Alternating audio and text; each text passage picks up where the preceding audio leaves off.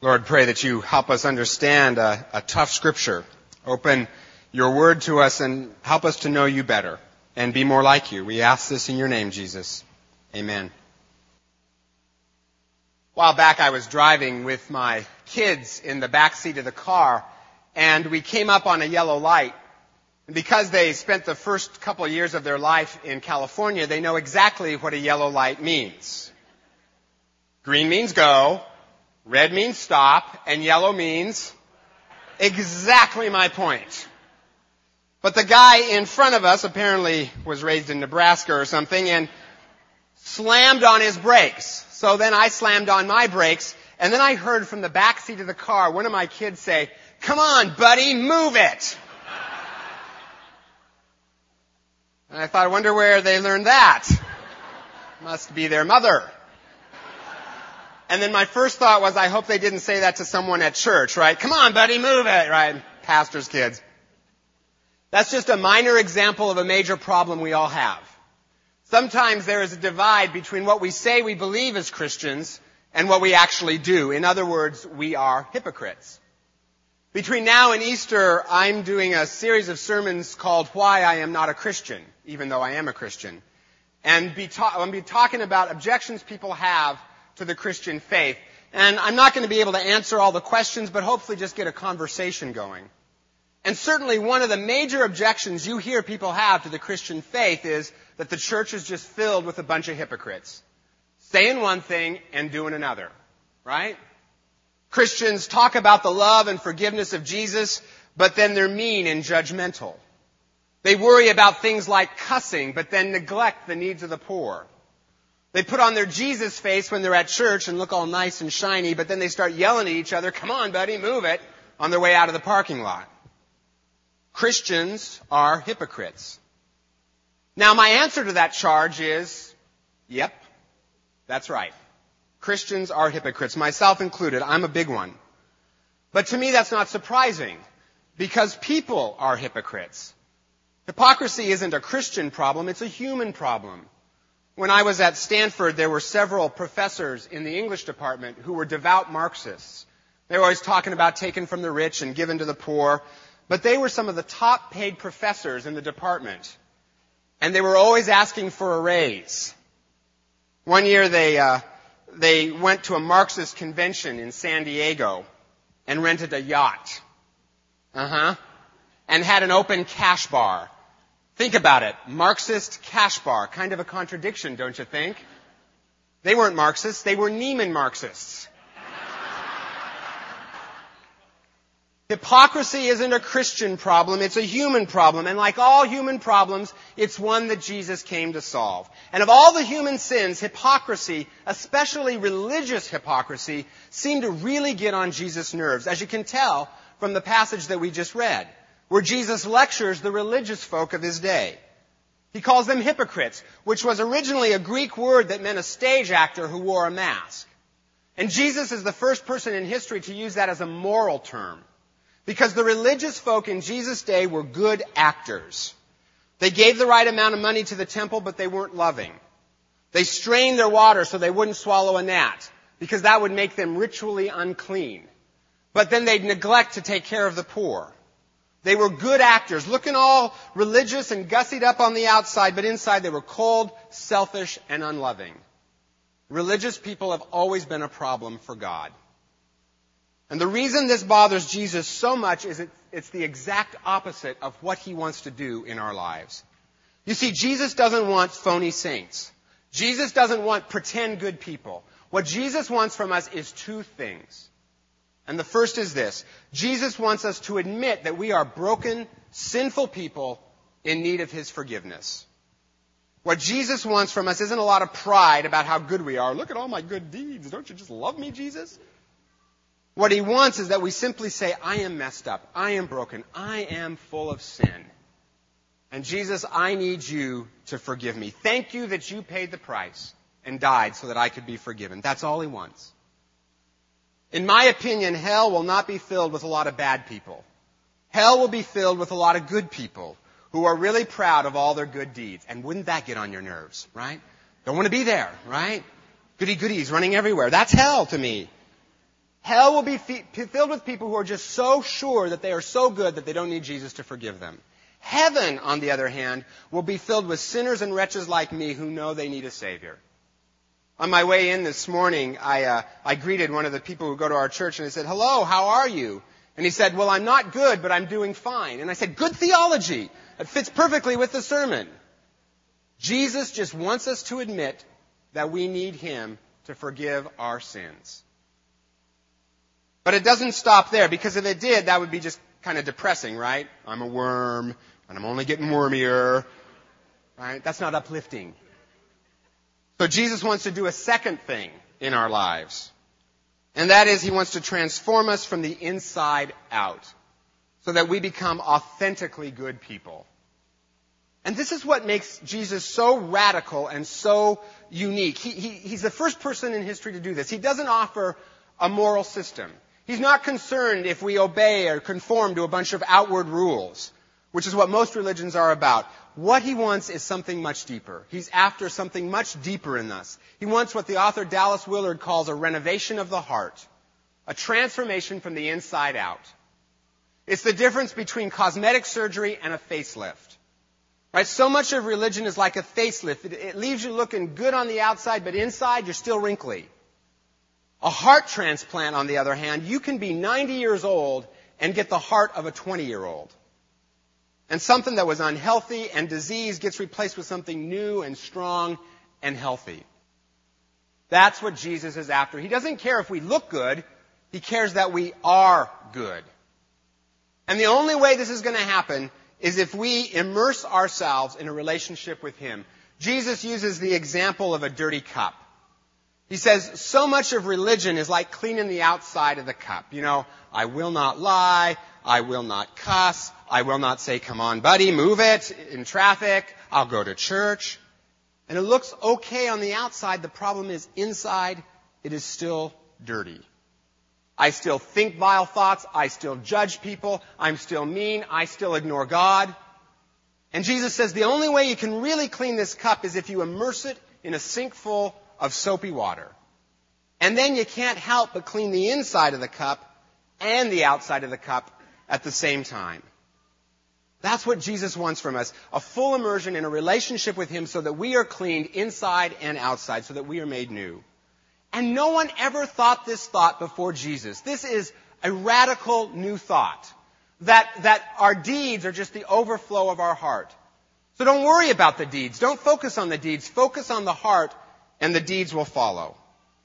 And the only way you can get this kind of renovation of the heart is if you connect with Jesus in a deep way.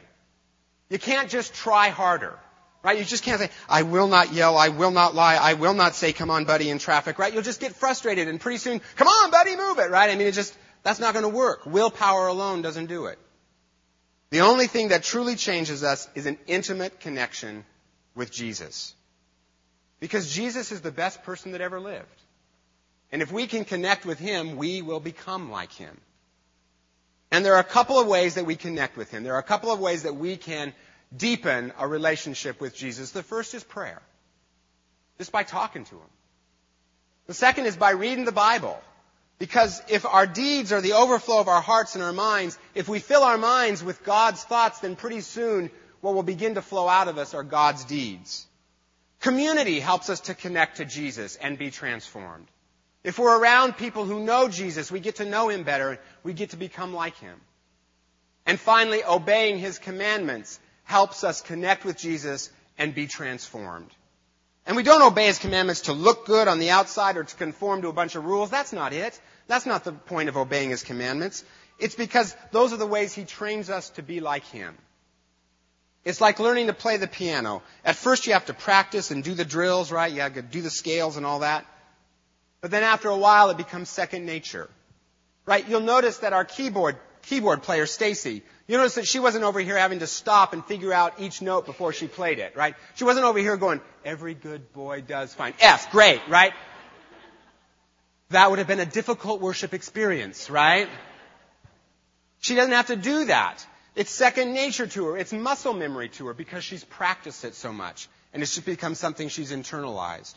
It's the same way with Jesus' commandments. They're the ways He trains us to become like Him. At first we do it with our will, but then it becomes who we are naturally. It becomes second nature to us, literally. To not obey Jesus and wonder why we're not being transformed would be like never practicing the piano and wondering why you'd never been invited to play Carnegie Hall. And this is one of the reasons that we've been talking about serving our community in our Jubilee year. One is to show the world that we're not hypocrites, that we're trying to make our deeds and our beliefs line up. But the other is because as we serve, as we obey Jesus, we become more like Him. Now, you might want to object, wait a minute. You were talking about being authentically good. Now, let's just say I don't want to obey Jesus. Let's say I don't want to read the Bible, right? Wouldn't I be a hypocrite if I did? Wouldn't I be inauthentic? I mean, sort of feeling one way and doing another thing. Wouldn't that be inauthentic? No. Authenticity is not being authentic to our worst self. You know, hey, I'm a jerk. Aren't I authentic? No, you're a jerk, right? Real authenticity is being authentic to our deepest self. Deep down, I think what all of us long for is to be good, is to be like Jesus. We don't want to be sinful and selfish. I mean, on the surface maybe we do, but deep down I think we want to be good. Real authenticity is being true to that deeper self, what Lincoln called the angels of our better nature. And when we do these things, when we pray, when we read Scripture, when we're in community, when we obey Jesus, we connect to Him. And instead of being hypocrites and moral phonies, over time, we're transformed. And we become authentically good people. People who have integrity, which is a word that's related to the word integrated. We become integrated people. What we say and what we believe and what we do are integrated. And only Jesus makes this happen. And I have seen Him do it over and over again in my life and in lots of other lives. As I've told some of you before, when I went to college, I was so shy that I couldn't bear to live in a dorm. I had to live by myself in an apartment. And now, because of Jesus working in my life, I can stand up and preach in front of you. And okay, so I'm still a little socially awkward, as I have been told. I understand that. But at least I'm not the raging nerd that I used to be, right? You should have seen me before, right? I mean, it was awkward. We're making progress. I used to never think about caring for the poor. Never entered my mind. But over the years, I kept feeling this internal nudging to care for the poor. That was the Holy Spirit. That was Jesus Himself living inside of me, nudging me to become more like Him. And over the years, I obeyed those nudgings. And now I'm a person who cares for the poor both in word and deed. That's Jesus. That doesn't always happen, right? You start out not caring for the poor, you end up not caring for the poor. Except when Jesus is involved. Jesus transforms us. 4 years ago, my wife and I were on vacation from California with our kids, and we were in eastern Washington, and we were driving a rental car, and we hit a deer with the rental car.